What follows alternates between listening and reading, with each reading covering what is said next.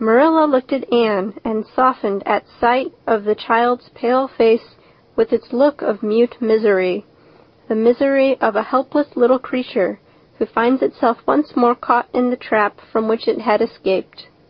Marilla felt an uncomfortable conviction that, if she denied the appeal of that look, it would haunt her to her dying day.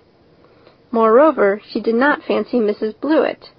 To hand a sensitive, high-strung child over to such a woman? No, she could not take the responsibility of doing that. "Well, I don't know," she said slowly. "I didn't say that Matthew and I had absolutely decided that we wouldn't keep her. In fact, I may say that Matthew is disposed to keep her. I just came over to find out how the mistake had occurred. I think I'd better take her home again and talk it over with Matthew. I feel that I oughtn't to decide on anything without consulting him. If we make up our mind not to keep her, we'll bring or send her over to you tomorrow night. If we don't, you may know that she is going to stay with us. Will that suit you, Mrs. Blewett?" "Well, I suppose it'll have to," said Mrs. Blewett ungraciously. During Marilla's speech, a sunrise had been dawning on Anne's face. First, the look of despair faded out. Then came a faint flush of hope. Her eyes grew deep and bright as morning stars. The child was quite transfigured, and a moment later, when Mrs. Spencer and Mrs. Blewett went out in quest of a recipe the latter had come to borrow, she sprang up and flew across the room to Marilla. "Oh, Miss Cuthbert, did you really say that perhaps you would let me stay at Green Gables?" she said in a breathless whisper, as if speaking aloud might shatter the glorious possibility. "Did you really say it, or did I only imagine that you did?" "I think you'd better learn to control that imagination of yours, Anne, if you can't distinguish between what is real and what isn't," said Marilla crossly. "Yes, you did hear me say just that and no more.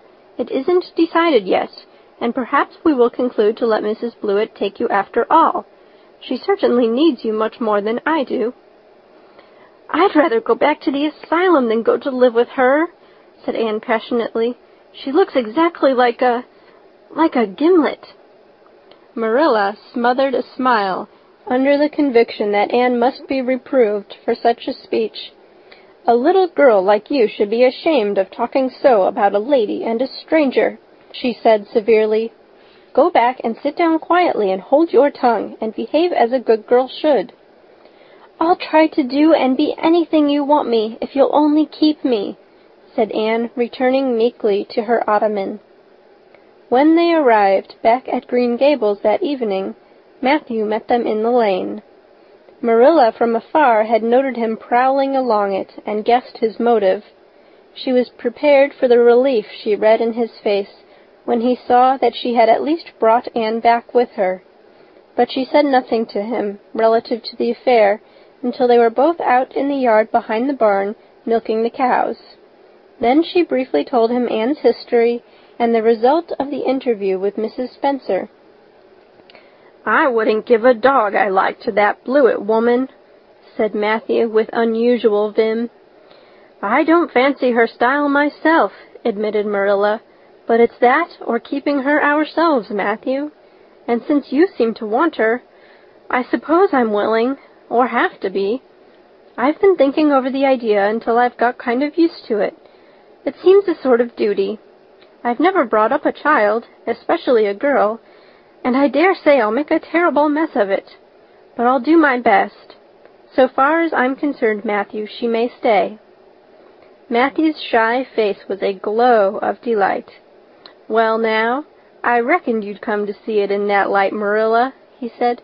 "She's such an interesting little thing." "It'd be more to the point if you could say she was a useful little thing," retorted Marilla. "But I'll make it my business to see she's trained to be that. And mind, Matthew, you're not to go interfering with my methods. Perhaps an old maid doesn't know much about bringing up a child, but I guess she knows more than an old bachelor. So you just leave me to manage her. When I fail, it'll be time enough to put your oar in." "There, there, Marilla, you can have your own way," said Matthew reassuringly. "Only be as good and kind to her as you can be without spoiling her. I kind of think she's one of the sort you can do anything with, if you only get her to love you." Marilla sniffed to express her contempt for Matthew's opinions concerning anything feminine, and walked off to the dairy with the pails. "I won't tell her tonight that she can stay," she reflected as she strained the milk into the creamers. "She'd be so excited that she wouldn't sleep a wink.